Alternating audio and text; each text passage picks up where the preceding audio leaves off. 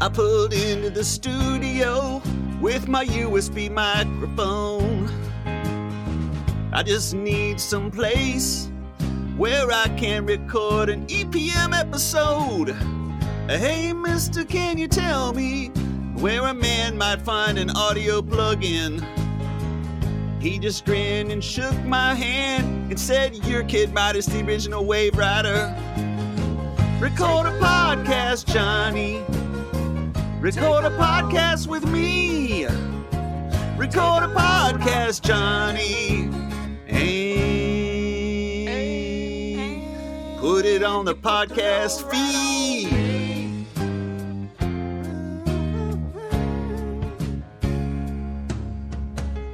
I picked up my bag.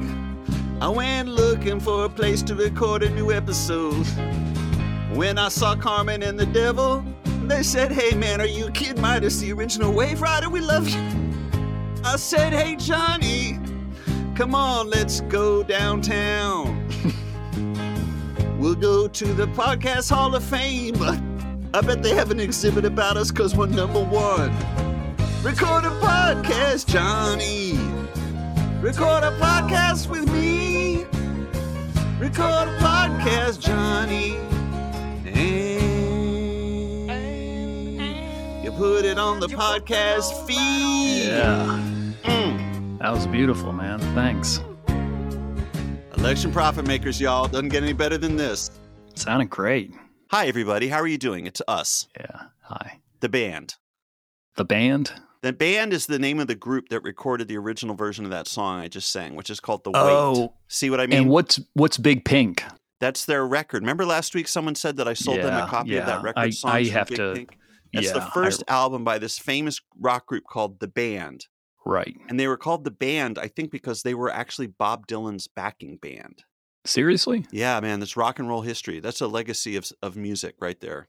That's why rock and roll is so great. There's so many great stories. Like, did you know that Jimmy Page from Led Zeppelin? This is true, actually. I read this last night, and this is true. I'm not doing a bit.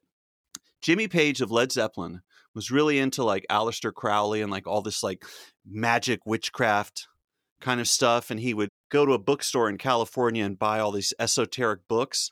He had a huge collection of this kind of stuff, like spells and all that kind of stuff. Mm-hmm. And then one time some guy came over to his house and was looking at the books in his library and started reading one of the books, which was written in what Jimmy Page thought was this made up language of mystical magic that no one could translate. It was Hebrew. He had bought a book that was just written in Hebrew. Jimmy Page had been like, oh, on my stars, this must be a witch language that's never been translated. Then some, I guess, Jewish guy came over to his house and was like, oh, you have this book, blah, blah, blah, the Kabbalah or whatever it is, you know? And then Jimmy Page was so frustrated. That's a good story, right? That is an interesting story. That's rock and roll right there. That's rock and roll 101. Well, 101. Well, really probably rock and roll 101 would probably be, maybe that is rock and roll 101. They say the heart of rock and roll is in Cleveland, but from what I've seen, I believe them. Now, the old one may be better breathing, but the heart of rock and roll is still beating. It's in Cleveland. And that's Bob Seger. Is that true? Yep, I think so. Yeah. The Silver Bullet Band. The only rock group that was also werewolf hunters, John. And there we go, ladies and gentlemen, the first joke of the episode. What's interesting about Bob Seger and his Silver Bullet Band is they're the first rock band that were also werewolf hunters. You get it? Because I think you get it. I don't have to explain it. Yeah, I got it. Or you could say they were beer drinkers. Why? Because Coors is a silver bullet. Oh, is that what it means? Yeah. They love... Let's do this from now on. Let's treat our audience like adults, and I'm no longer going to over-explain all my jokes. You either get them or you don't. How about that? Okay. I'm tired of saying a hilarious joke and then taking a beat to explain it. I think at this point, we risk our audience thinking that we don't believe in their intelligence. So from now on, let's speak only of intelligent matters without explanation. Okay. All right. And that fine. shall be our watchword. How about that? Yep. Watchword, what are you? A watch repairman with a large library of books? Watchword. Now, that one I am going to explain because that's a little difficult, even for the smartest people on earth. That joke, see, combines watch and word. And a watch repairman, obviously, would have experiences with watches. And if he had a large library of books, that would mean he was surrounded by words, and so watchword. And there you see the joke. There's an internal logic there that you can follow if you're intelligent. John, let's turn to our predicted portfolios. Oh, you don't have one of those anymore, do you, Johnny? No. Well, I do. Talk to me about what's going on. You know what? Let's skip this part. It's the same every week. Trump just goes up and up, and I'm more and more underwater. Yeah. Jacques Cousteau, I'm coming for yo ass. Not going to explain that one. I'm more and more underwater, John. I'm down $130 on my $400 investment. What happened with Ron DeSantis? He's really not going to run, is he? Even though he's 10,000 leagues under the sea. Oh, there we go. There we go. Jules Verne has logged on, right? Captain Nemo. Is it 10,000 Leagues Under the Sea? Does that have a connection to Disney, or was that... They have a ride called 10,000 Leagues Under the Sea. An underwater ride. But they got rid of it, and now it's the Little Nemo ride. Really? Yeah. How'd you know that? I went to Disneyland a few years ago. Okay. What about Disney World? Wait, which one is in... I went to the one in California. Yeah, that's Disneyland. Disney World is the one that's no longer going to exist. Well, when I was a child, I went to Disney World and I went to Epcot Center. And I think I went to Disney World twice in my life. You want to do a podcast about Disney World? It's probably lucrative. Disney is huge. And do you think there's any podcasts about Disney? Like two guys, they go to Disney World and they rate the rides and they say, yeah, at Epcot Center, you really want to avoid the German world and go straight to Belgium World because they have really good waffles. And it's actually one of the best deals in Epcot Center. There's got to be podcasts about Disney World, right? I don't think Epcot has countries. Remember Mr. Toad's Wild Ride? I went on it at Disneyland like 3 years ago. I went on it too and did not drive very well. I don't think you're. I had a lot of accidents. Are you in control of the vehicle? Well, that was the joke in my family, was that John was a really poor driver. Maybe making a Disney World podcast is harder than it seems. Maybe we shouldn't do it. I'm already really struggling. Like, okay. Did you buy a keychain of Mickey Mouse and Minnie Mouse? What else could you say? Did you know that at Disney World, the cement on the ground is actually rubbery so that you don't get fatigued when you walk around? Is that true? Yeah. That's how Sam got 40,000 steps. Exactly. I didn't know that he was cheating. Yeah. Our friend Sam went to Disneyland and got very close to achieving 40,000 steps. He texted us from his hotel room that night and we said, bro, you got to get out of bed and walk around the block because when are you ever going to have a chance to get 40,000 steps again? And he did it. He got out of bed and put on his clothes and put on his shoes and went outside and walked around until he broke 40,000 steps. Yeah. And the reason he was able to do that is because after spending a day at Disneyland, where they have engineered the surface of the sidewalks to be bouncy and rubbery to reduce fatigue, he still had enough pep in his step to break that glorious 40K mark. And that's called Imagineering, John, because everyone who works at Disneyland is called an Imagineer. Okay? And the people who dress up as Goofy and Snow White are called cast members. Mm-hmm. I learned all this. Now, it's actually good that we're doing a Disney podcast because Disney is in the news because Ron DeSantis has announced he's going to build like a huge prison right next door to Disney to troll Disney. And then Disney turned right around and had a tweet that said, we're going to have a Friday late night that's going to be really gay, Disney After Dark. And it's going to be really gay. They did not do that. They tweeted that the day this all happened yesterday. Wait a minute. Now you're joking. I'm not joking. Look, I'll find it right now. No. Yeah.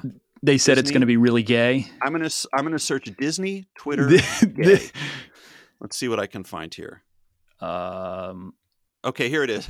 So yesterday, 23 hours ago, Disney tweeted, the first ever Disneyland After Dark Pride Night is coming to Disneyland during Pride Month in June. This separately ticketed event celebrating the LGBTQIA plus community and allies will have themed entertainment, Disney characters, specialty menu items, and more.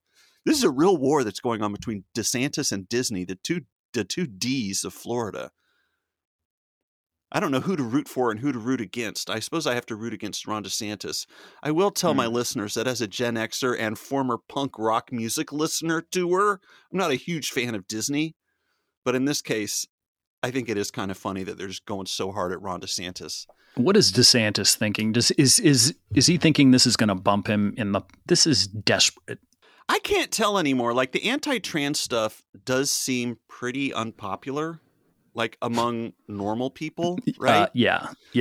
The people who this is another classic case where it feels like a lot of like responsible centrist Democratic pundits think so little of normal Americans. They're like, oh, this is very dangerous. DeSantis could really capture the mood here by inspecting girls' genitals before they go play sports. The average American really wants this because the woke mob has gone too far. And then they do these polls and Americans are like, are you fucking crazy, Ron DeSantis? Leave us alone. Then people like Jonathan Chait are like, I don't know. This is very concerning. He's found a weakness in the Democrats. Democrats should pivot to being anti-trans. I don't know. No. I don't know what the truth is. No, the truth is that it's obviously the wrong thing to do because it's just cruel.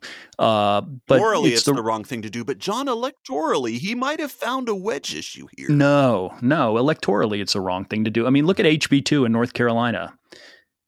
That was not a win for the Republicans here. That was a huge loss in the end for them. HB2 was what known as the bathroom bill. I think it was the nation's first bathroom bill that was introduced by the Republican governor of North Carolina. And that was 2016.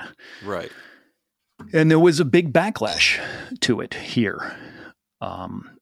So I don't know why they would think that 7 years later that the country would become more transphobic. As long as we're just talking here on our Disney podcast, and we don't usually get political on our Disney podcast, but in this instance we will. There was this article in the New York Times, how a campaign against transgender rights mobilized conservatives. There was this group, like the reason that Republicans are talking about trans people now is because once everyone got used to gay marriage and people being gay and like, who gives a shit? The Republican fundraising organizations were like, well, how are we going to raise money now? We can't raise it on gay people. We can't raise it on abortion. We overturned Roe v. Wade. They just like focus grouped different wedge issues, and trans won. They're like, well, I guess we're anti-trans now because that's how we'll make money. Like, it's truly just like a fundraising ploy. Do you know what I mean? It's like us with our fucking Patreon premiums, you know, like, hey, we're going to do a watch party. Maybe people will like watch parties. It's like that. It's You're that do pathetic, watch but it's about trans show. people's lives and stuff. It's really wild. Like, I think a lot of these people don't really care about trans people. I think Ron DeSantis, now hold on to your hat, John, because it's going to blow your mind. I think Ron DeSantis probably doesn't really care about trans people. What do you mean he doesn't care? Like, he doesn't like them, or he doesn't care as in it's not a concern. It doesn't keep him up at night. Right? Yeah. Like the great Jeff Jackson, the new AOC, the Representative Jeff Jackson of North Carolina, 14th Congressional District, said on TikTok the other day, in a TikTok that has since gone viral. Oh, my God. He said, most of these people you see so upset about issues, they're not that upset. They're just performing for the cameras. And people loved that. I've already moved on to Jeff Jackson now. This is one of the wokest Disney podcasts that's ever been. Sorry.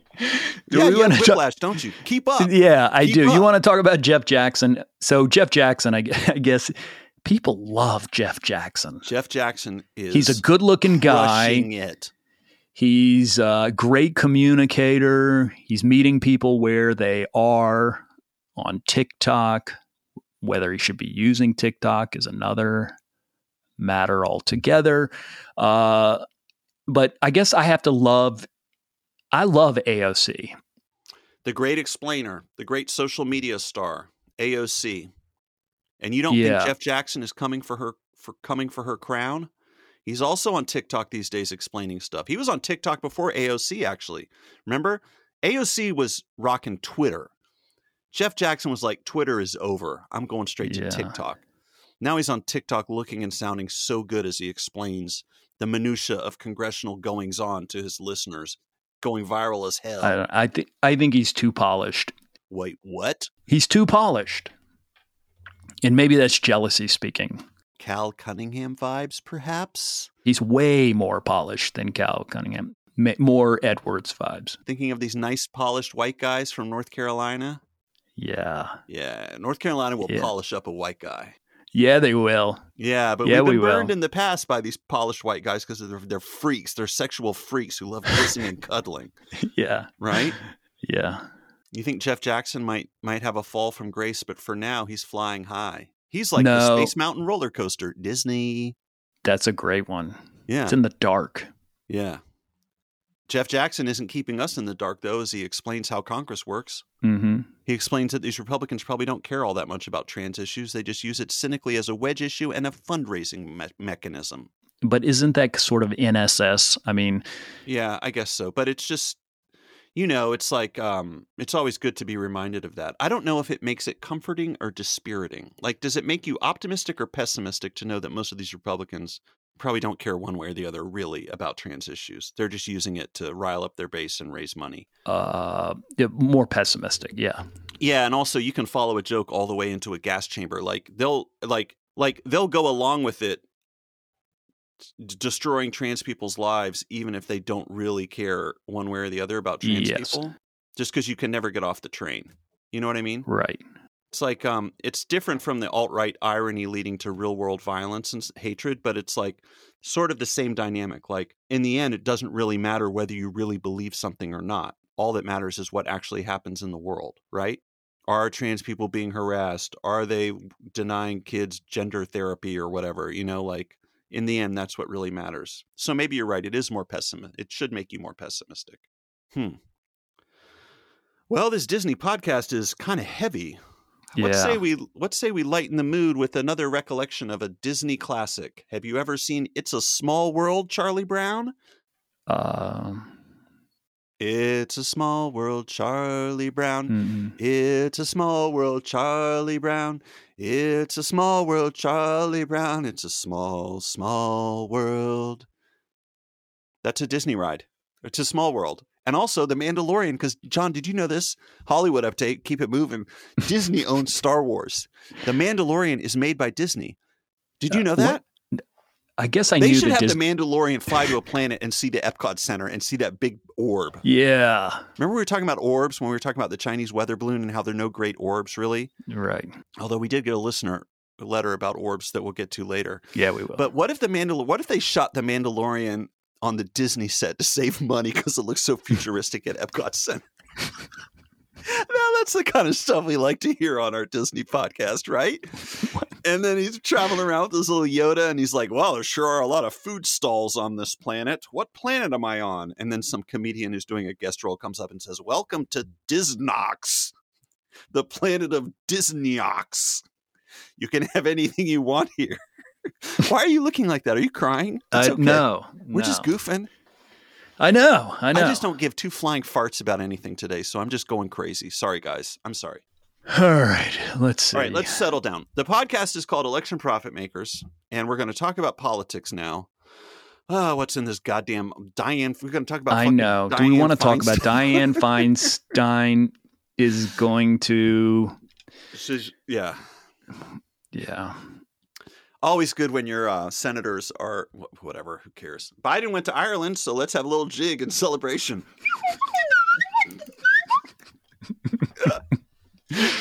Is he still in Ireland? I feel like he's been there. I hope he stays in Ireland for the rest of his term. Yeah. He's having a great time, and the British are very upset. Really? Oh, because of the coronation? I don't know. I just keep seeing things on Twitter, which is real life, that they're very upset that I guess they feel like he dissed them. Oh. Is King Charles king yet? Have they had the coronation? I don't know. What if they okay. We'll get back to you guys on that one. Okay. Stay tuned next week. We'll let you know if the King of England has been crowned with the scepter of madness. Clarence Thomas is still in the news. Here we go. Just more weird financial Actually, you know what? Before you things. get started, we'll be right back with Clarence Thomas news. John, what's the latest in Clarence Thomas news? Oh, yes. Clarence Thomas. A bunch of more disclosures that he hadn't disclosed. And I don't know. I've sort of lost the plot. I guess he sold his mom's house to this billionaire. And he says he lost money on it, but the billionaire is renting it back to his mom. Or I think letting his mom live there rent-free. Rent-free. Right. then there were a bunch of things that he put on his financial disclosure. I don't know. I sent you a text about it earlier this week saying I didn't understand it at all. That's fine. I can explain this. Okay. Think of it in terms of, let's see, how can I put this? Think of this in terms of The Lady and the Tramp. Okay, if I can quote a classic bit of Disney IP. Clarence Thomas and the billionaire Harlan Crow, who has the Garden of Evil, are sucking on a piece of spaghetti. Okay, getting closer and closer as their ideologies and their financial interests become a singularity. Okay, and the issue is that Harlan Crow bought Clarence Thomas's childhood home and allowed Clarence Thomas's mom to live in it. And Supreme Court justices are supposed, and politicians are supposed to disclose any real estate transaction where the amount of money is greater than $1,000, which I think includes just about every possible real estate transaction, right? Mm-hmm. And Clarence Thomas neglected to do this for years and years and years. He just never put down on a piece of paper that this financial transaction transpired. He mistakenly, perhaps, or deliberately listed income from a real estate trust that actually no longer exists and was dissolved years ago. He kept listing it as a source of income. Now, that could be because he has a similarly named trust that is still operable. And then the other thing is his wife, Ginny Thomas, who we all know and love from her January 6th theories, okay? Talk about Space Mountain, am I right, Disney heads? Goofy, the famous Disney character, has nothing on this lady, right? Okay. She earned hundreds of thousands of dollars from either the Heritage Foundation or the American Enterprise Institute, some right-wing think tank that we all know and love for their additions that they've contributed to the national discourse. Okay. And Clarence Thomas neglected to put those monies on his disclosure form. Instead, he said that his wife made, quote, $0 per year when she, in fact, made like over $600,000 over the course of 4 or 5 years. So he is supposed to disclose his wife's finances as well. Yeah. Okay. And he didn't do that. And it's just like, okay, yeah. What is there to say? What is there? Why are we talking about this? This is like Boba Fett. Okay. If I can use another piece of Disney, this is like Boba Fett crossed with Guardians of the Galaxy. Does Disney own Marvel? Dude, are you seriously asking me? Yeah. If Disney owns Marvel and Star they own Wars, Marvel. Yeah. Do they really? I'm going to Marvel. look it up. Hold on. Does Disney truly own Marvel and Star Wars? No wonder they're so rich. In 2009, the Walt Disney Company acquired Marvel Entertainment for US $4 billion. There's no way. We've got to stop Disney. Look at all this stuff they own. They own Pixar. I knew that. Lucasfilm, and that's Star Wars, and Marvel. Who owns Max? What's Max? It's the big brand. Hollywood. Now we're moving on to a Hollywood update. Goodbye, Yeah. Clarence Thomas update. We enjoyed wading in your waters, but we move on now to a Hollywood update. John, tell us the latest news in HBO.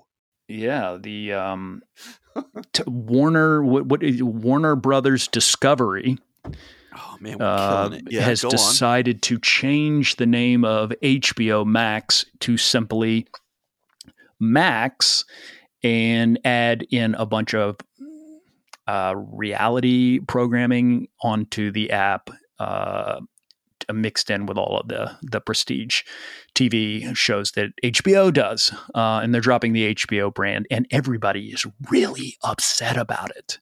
All the snobs, I bet, are upset, right? Yeah, because HBO is such a strong brand, which I'm thinking that the HBO brand probably still exists just within the app, right? I mean, HBO is not going away. No, HBO will still exist. The streaming service will no longer have HBO in the title, but I'm sure there'll be like an HBO page you go to. Right. For those of us, I should say, who love the little static HBO, it goes at the beginning of the show, I'm sure we'll still get that. Well, then who cares? Right. Who cares? I don't care. I don't care that they... It's a pride thing. You would be mad if UNC changed their uniforms and it no longer said Tar Heels on it and it just said ACC team number 6 or something. It's like that. Think about that, right? Okay. That's an analogy that you understand. I guess, yeah. I got to tell you, man, this whole episode is like Mr. Toad's Wild Ride. Yeah. Right? I think at this point we're 20,000 leagues under the podcast. Are we in Hollywood Update? Can I say, I don't want to talk about Clarence. I don't want to talk about any of this stuff. You want to talk about Elon Musk? He says he's going to start something called Truth GPT. It's a maximum truth-seeking AI. Okay, that's good. So he's making Nazi robots. Okay, we all knew that was going to happen, right? Okay. Tucker Carlson interviewed Elon Musk. Did you watch that yet? Yes. You watched that? Yeah. How was it? It was incredible. Elon Musk told a bunch of jokes that I'm sure are original. Okay. And Tucker Carlson was laughing out loud at all of them. Tucker Carlson interviewed Trump this week, too, didn't he? That's 2 massive interviews. Within the last week, I think Tucker Carlson interviewed Trump. Trump was talking about nuclear and how nuclear is the N-word and no one wants to say it. You know what I'm talking about? Yeah. He said, yeah, it's the other N-word. Yeah. He said there's 2 N-words. Right. And then Tucker's penis started rising. That guy's a fascist. Yeah, I said it. Go ahead and try to cancel me. I'll be at Disney After Dark, Antifa night. Friends, I have a Hollywood update, and this is a good one. No, I want to talk about a movie experience I had last night that really was just something else is the only way to put it. Something extraordinary. We speak of mountains. We speak about Disney has the Magic Kingdom, and they have Space Mountain. And Disney once made a movie called Escape from Witch Mountain, which is like a Who's on First type of gig, right? Like Escape from Witch Mountain? But it was really Escape from Witch Mountain, WITCH. I saw a movie about mountains last night.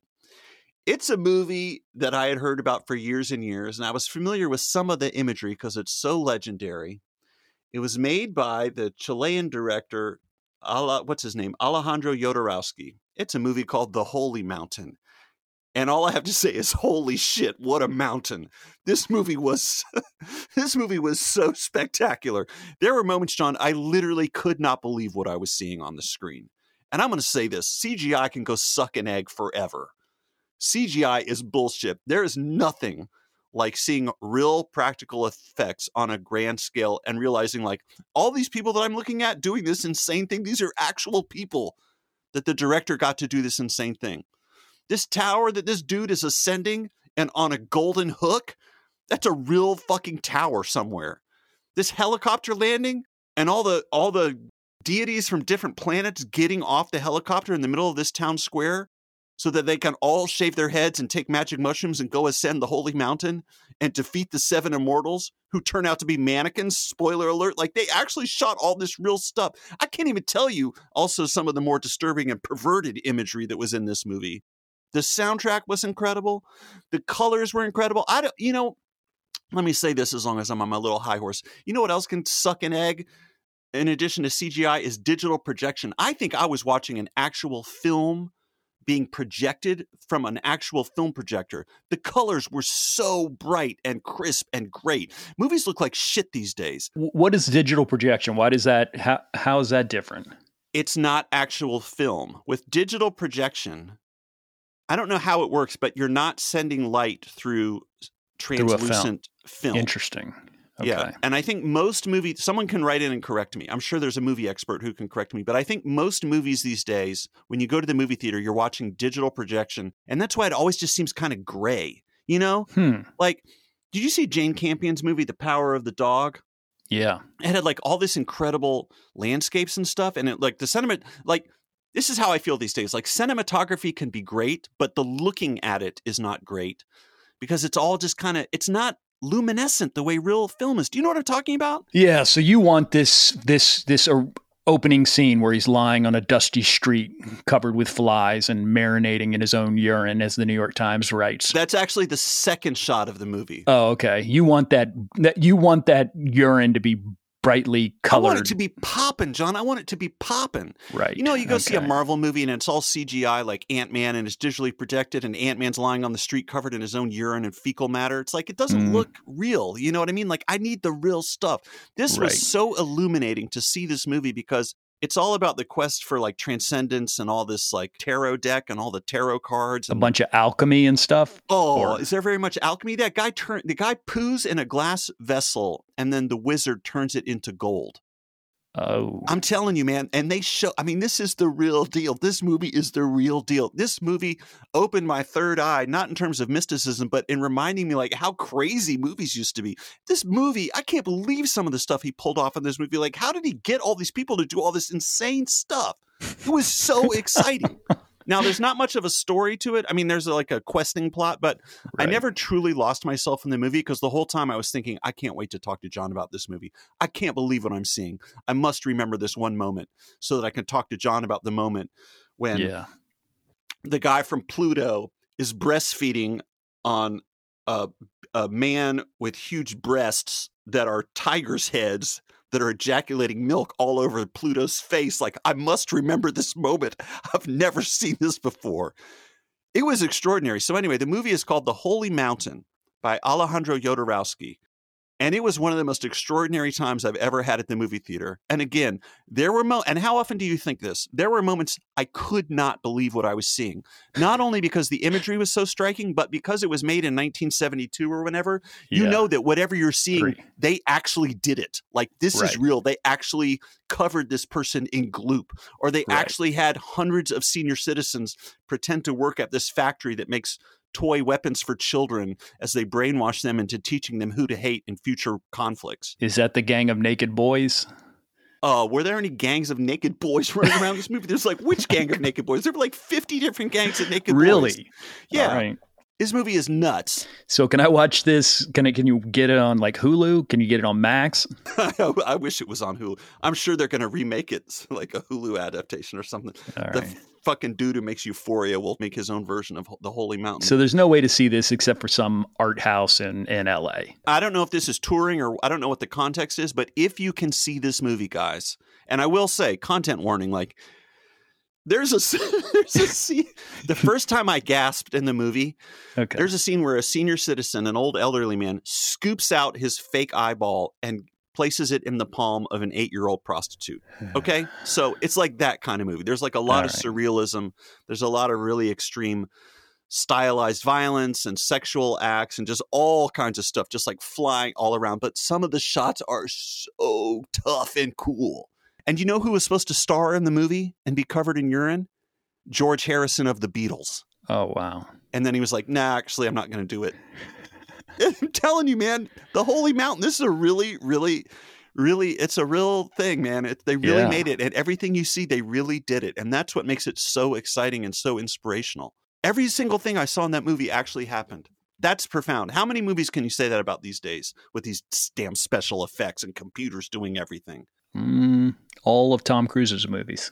Yeah, that's true. Maybe that's another reason why that's so exciting. It gives you that same gleeful feeling of excitement. Like, I can't believe they're doing this. You know, again, you have this double response where you're reacting to this. You're reacting to the visuals and the context of the film. And then behind that, you're having more reactions because you remember they're actually doing this. And so you get double pleasure. Like, so much stuff now. I never feel that. Like, I go to see a fucking Transformers movie, these robots flying around, turning into cars and buses and whatnot, fighting each other. I should be so excited by that, but I'm not, because it's like, those are fake. They didn't do that. They didn't build a robot that turns into a truck and then shoot it in the air. It's all computer cartoons. Yeah. Very interesting, John. It's very interesting what a real artist can do. Yeah. So do you think we'll ever go back to that time? We can't ever go back to that time. It's just too expensive. You know what it reminded me of? Werner Herzog made a movie once where he dragged a whole ship over a mountain in the jungle, because that's the plot in the movie. It's about a maniac who wants to stage an opera in the rainforest in the jungle. And there's a scene in the movie there's a moment in the story where he drags a full ship, like a sailing ship, over a mountain. And Werner Herzog was like, how are we going to shoot this? And he was like, oh, I know what we're going to do. We're going to build a ship and we're going to drag it over a fucking mountain and we're going to film it in real life. And they actually did it. And you watch it, you get so excited and hyped. Wow. It's like that kind of stuff. It's people just going for it, you know? Yeah. Now they got us watching these movies where it's like, yeah, you know what we're going to do? We're going to program the computer line 6/602 robot fight 693 parentheses close quote. Yeah. Come on. What is that? Now ChatGPT just writes it. Yeah, exactly. ChatGPT just writes it. And what are we going to do about AI? Think on that. We'll talk about that in a future episode. Okay. Oh my God. Should we go to listener questions?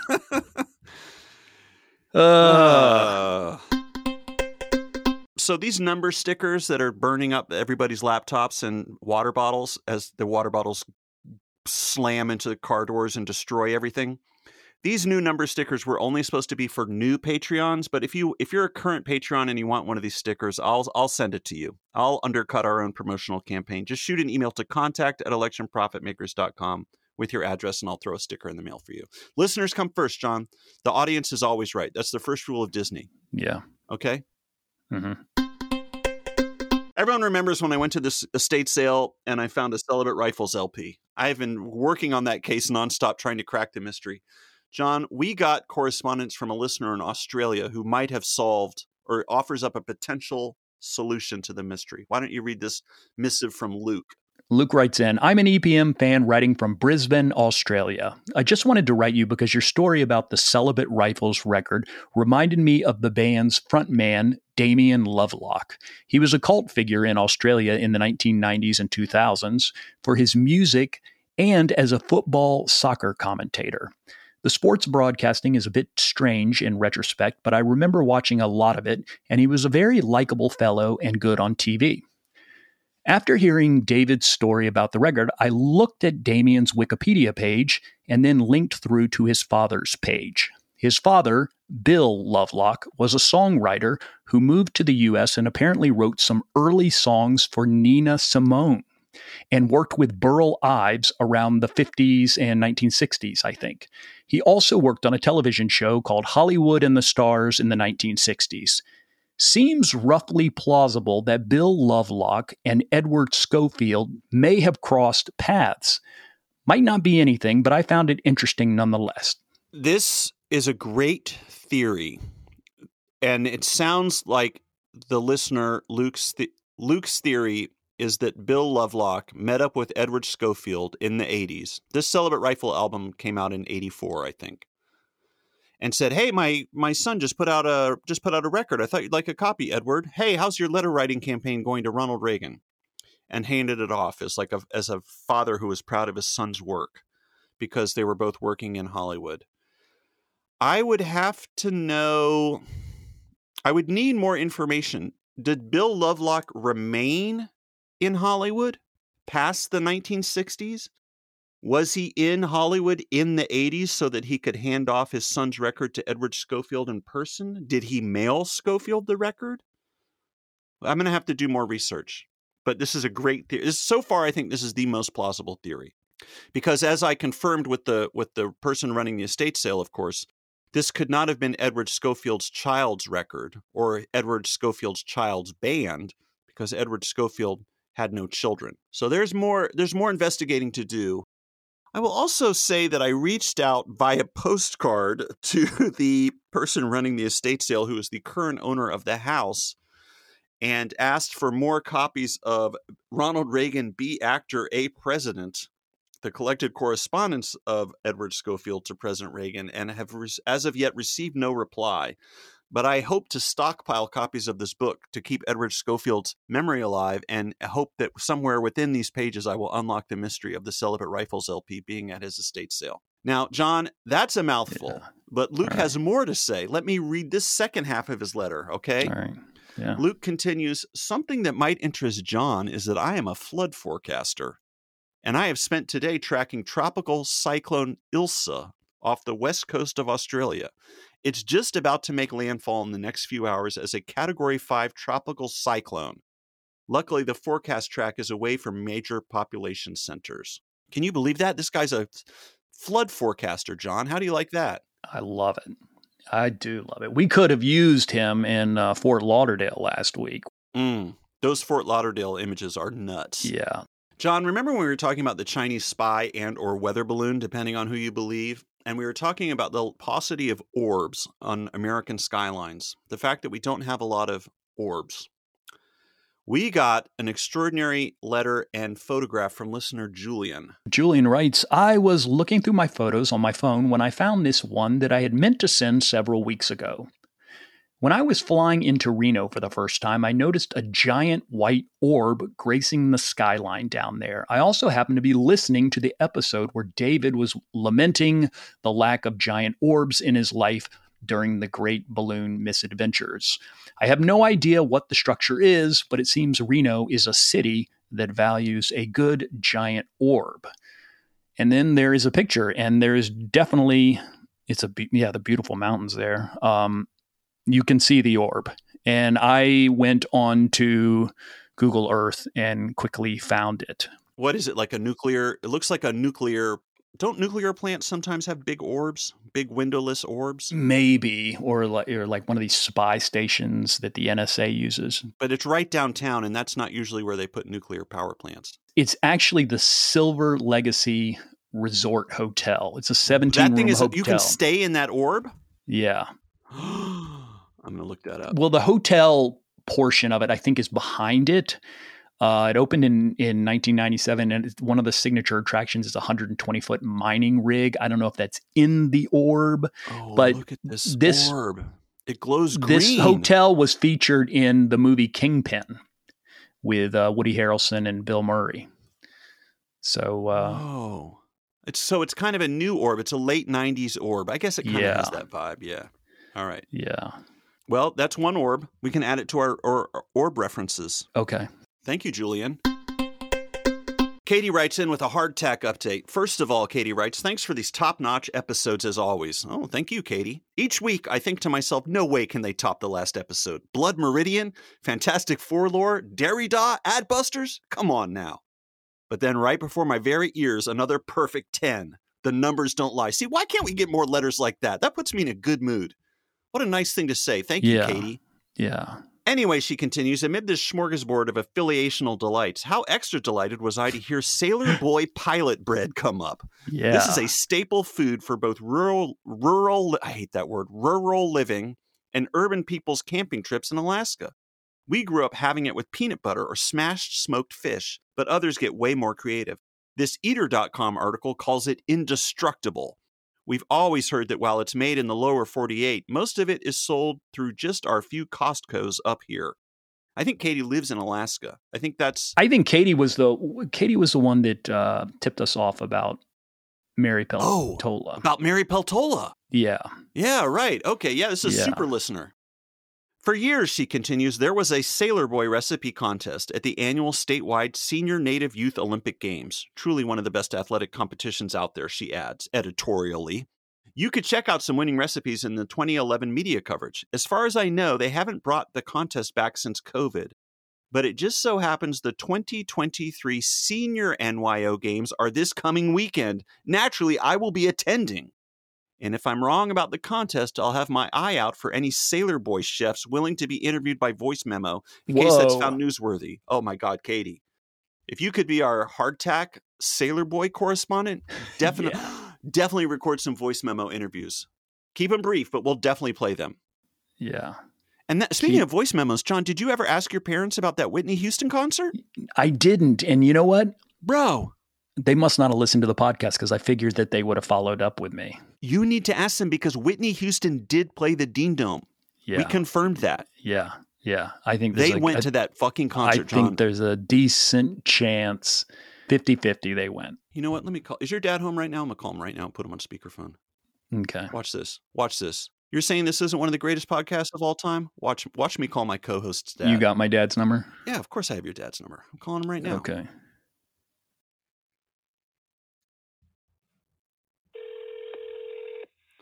Get to the bottom of this right here live on the air. This is Mr. Toad's Wild Ride. Your favorite Disney character could never. I'm Baby Yoda right now. Mm-hmm.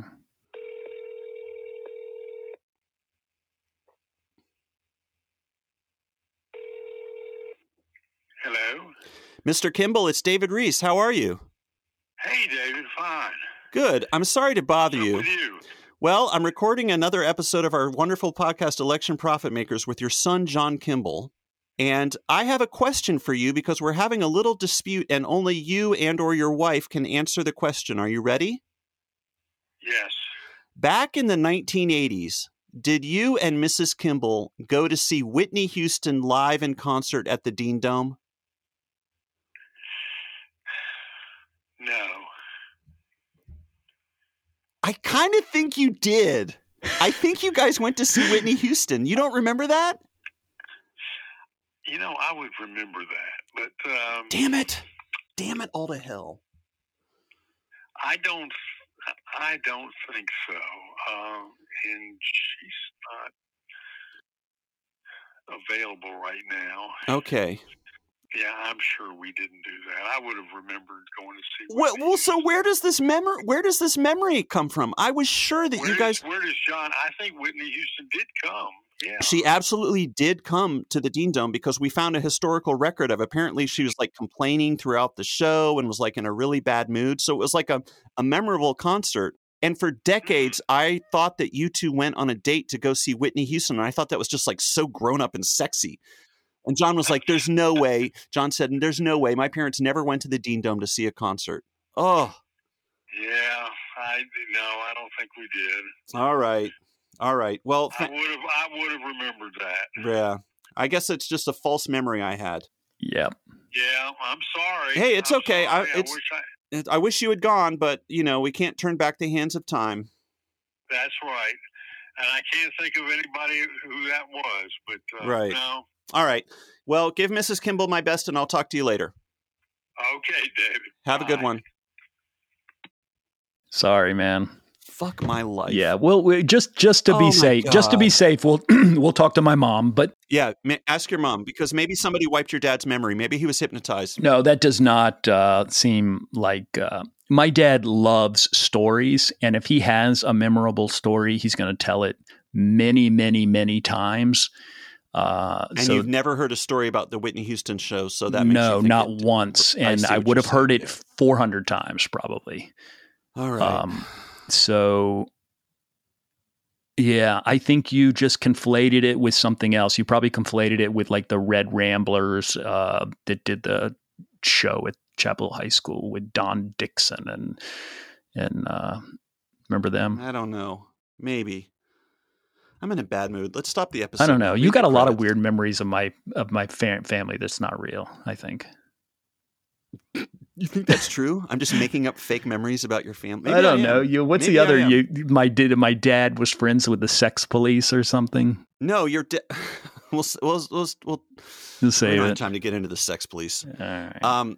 And for those of you who don't know, that was a band. That's not an actual. Yeah. It's not an investigative unit of the sexual police department. Yeah. John, read the credits. I want to go to bed now. I'm bummed out.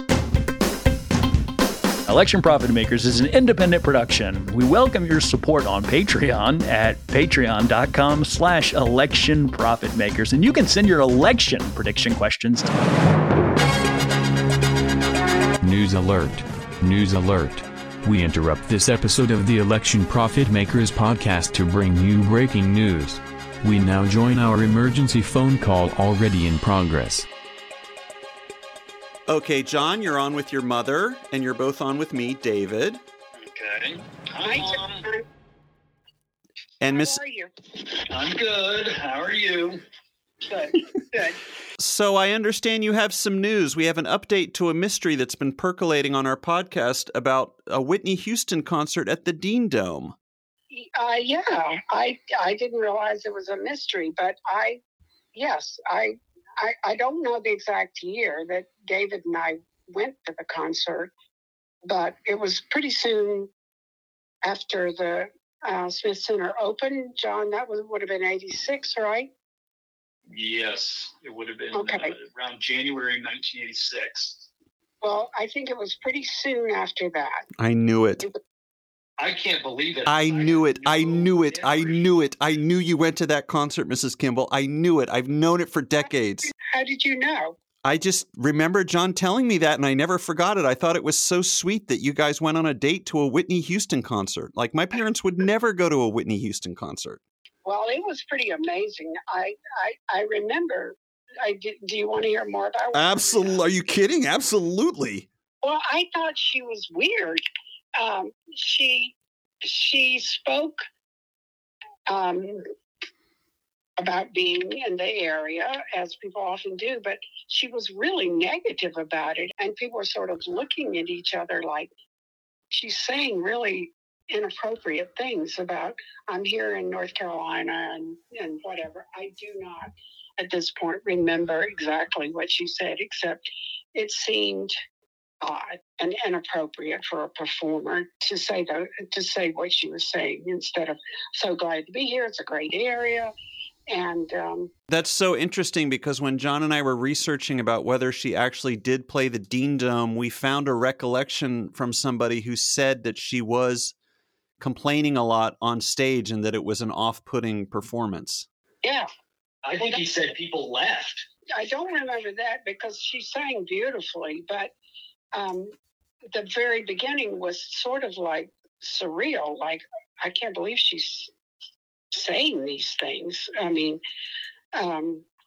it was just kind of a bit shocking for somebody, a performer like that. The Dean Dome holds 20,000. It was packed, and people were really excited. And yeah, that is exactly what I remember. I've always remembered that she was strangely inappropriate in what she said to the group, but her singing was great. I mean, it was November 21st, 1987. So yeah, Boom. It was one of the first concerts, because I think the first event was a Carolina Duke game in January of 1986. So, yeah. And the first concert was a Lionel Richie concert where we snuck through the woods and shot bottle rockets at his road crew, which was not cool. But we did that because we were little snots. Oh, I didn't know you did. No memory of that. Because my parents lived, behind the Dean Dome. Yes, they absolutely did. And there was a chain link fence that surrounded the property of the Dean Dome. And I'm telling you this in confidence, I've already admitted as such to my father, but at one point we stole his wire snippers and cut a hole in the chain link fence so we would always have easy access to the Dean Dome should we require it in our wayward youth. It wasn't a hole. It was just like a slit. A flap. We made a flap. Yeah. We made a flap. John, you were part of this? No, he wasn't. I did this on my own. And if he was a part of it, it was only because I drugged and hypnotized him against his will. I do not remember cutting it. I remember going through a chain link fence that had been. I might have cut it on my own and then shared the wealth with you guys.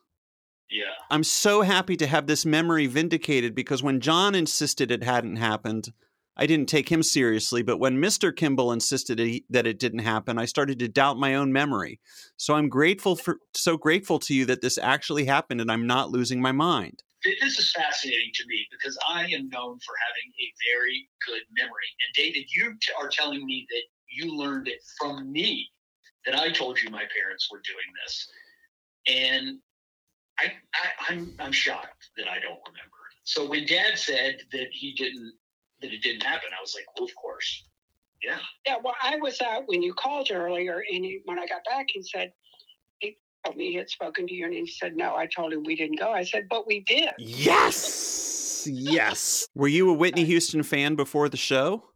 I don't think I was such a great one, but I thought she was phenomenal. Yeah. Julie liked Whitney Houston, right? Who did? Julie? Yes, our daughter. Yeah. Definitely liked her. And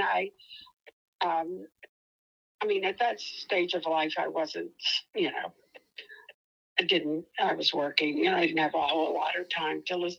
But I always thought she had a phenomenal voice, and she did beautifully that night. It was great to be there. Anytime anybody would ask me, did you ever see her? I'd say yes, but she was strange. I wonder if she was already on drugs. She had a lot of substance abuse issues. That's what I started thinking too. When I later heard that she had drug problems, that's the first thing I thought of. Oh, I bet that's what was going on. Yeah, maybe she wasn't right. But it was a beautiful concert. She certainly knew she sang beautifully. Well, thank you for confirming this decades-old memory I have of you guys going to the Whitney Houston concert. I knew this had happened. This is rare. Yeah. This is a rare victory for Kid Midas. Yeah. Yeah, so I take full responsibility. I'm sorry. It's kind of rocked my confidence. All right. I'll see you the next time I'm down in Chapel Hill. Well, Miss great, Kimball. David. It was great to talk. Nice to talk to you too. Bye. Bye, John. Mom.